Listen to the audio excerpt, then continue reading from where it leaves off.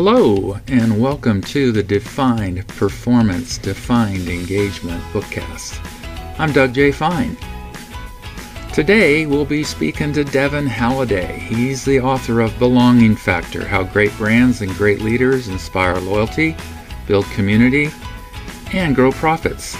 We'll be talking about the introduction today with Devin. Devin Halliday, we're so glad to have you. Thanks for coming. Hello, everybody. My name is Doug Fine, and I am in Augusta, Georgia, and I have a small consultancy in Augusta called D.FINED Performance Solutions. We work on employee engagement, leadership development, training for staff and leaders. Today, I have with me Devin Halliday, who is the author of this book, Belonging Factor: How Great Brands and Great Leaders Inspire Loyalty, Build Community, and Grow Profits. So Devin, thank you for joining me today. We're going to take a little journey with your book and discuss it, chapter by chapter as we go.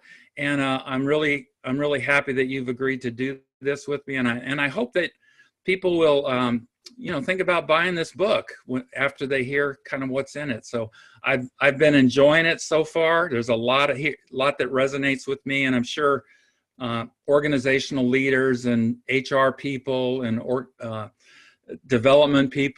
development people can gain a lot from this book. It's Belonging Factor by Devin Halliday. Devin, you doing okay today?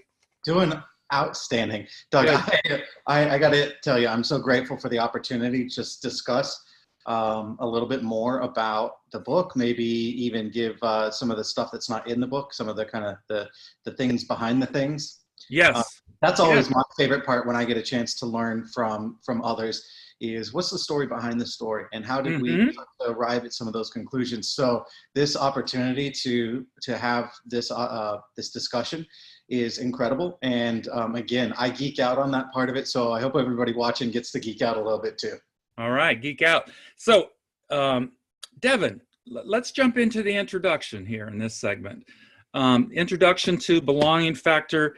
You mentioned very, very early on that you found your why. You have a why, and that's sort of about your life, but it's also about how you do work and things like that. Do you want to talk a little bit about what your why is, and maybe like why did you write this book? Sure. So Belonging Factor came about as kind of an evolution. The book did, and the process and the teachings and the practice that goes along with the book, as kind of an evolution from really finding a clear understanding of what my why is. And yeah, I think like many people who've read Simon Sinek or done workshops or just done some exploring on their own to understand really purpose, right? That's it. Yes. It's almost that purpose-driven life, right? Kind of on that, finding that reason that really pushes you forward to whatever it is, not what you're doing, but why you're doing what you're doing. Gotcha. So for me, on the surface level, it really boils down to my family, right? That's on the surface level. Ensuring that I have the ability to teach and inspire my children to be, people who can present themselves in society in a way that helps the greater good of society, be loving and respectful and patient, not all those things, to kind of leave that next generation better than this place was when my generation came around, right? Fair enough. But that's high level. Personally, what it really boils down to for me is I've found a real sense of purpose in unlocking and developing the potential in others so that they can achieve more. So not just my family, but the greater community and those around me. So when I have that opportunity and when I work to create those opportunities, that really fundamentally pushes my purpose forward. And I would say that is ultimately kind of the why. Okay, your why is your family, and your why is others, and bringing out the potential in others. Absolutely. In any sphere of what they're doing in their life. You're an inspiration. You want to be an inspiration to people? Or at least a conduit to connecting folks to something that maybe they didn't realize in themselves was possible. Whether I inspired it or I just helped them find something they already had. Cool. Hey, Devin, in the introduction, you talk about people that tattoo brands that they love on their body for perpetuity, in perpetuity. They don't go away. So what why would people do that? Yeah, so this is interesting, right? A book about essentially kind of business and people, talking about, right in the intro, hitting you right smack with tattooing Harley Davidson or Chevy or Ford or logos onto your body, but it serves a purpose. So why is it that people do place these tattoos and emblazon these logos on their body forever? Yeah.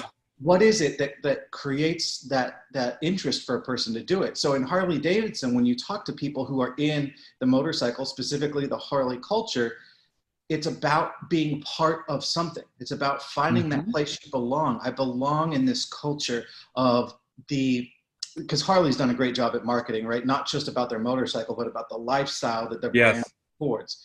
And so that's what it is. It's recognizing and saying, I'm part of this lifestyle. There are people with Harley tattoos who've never owned a Harley before, but they resonate with that idea of that lifestyle. Same thing with Chevy, right? You see Chevy football teams. I mean, that's sports is another really big example that I didn't use in the book, but I think is a similar thing, right? You have all these folks who have their favorite sports team tattooed on their body because there's an identity with that group that they really want to or feel like they belong in. It's a place they feel safe. It's a place they feel proud. It's a place they feel they have a voice and energized. And so I don't think any brand sets out to say, hey, we're going to create such an environment and such a community and such a sense of belonging that people are going to tattoo themselves. But that's actually an indicator of that community, of that loyalty, of that sense of belonging within a customer base that you've built. And the best companies, by the way, who ultimately do create that type of environment, that, like I said, they didn't necessarily set out to create a tattoo my logo culture. What they set out to do was create an amazing place for people to work where people can thrive, who then help elevate the business, because everybody who interacts with that community is interacting with some employee somewhere along the line. Yes. And so it's actually a two-part thing. You can't have the external amazing sense of belonging without there being a sense of that in the internal part of the company as well. And the book does address both. Wow, cool. How about this before we're going to close in just a minute, but I want you to, maybe you already kind of addressed it, but you say belonging is an untapped business opportunity. It's not just a basic human need, but it's an untapped business opportunity. Can you talk a little bit about belonging within an organization? And that's an untapped of the people. That's an untapped business opportunity for organizations and the people. Absolutely.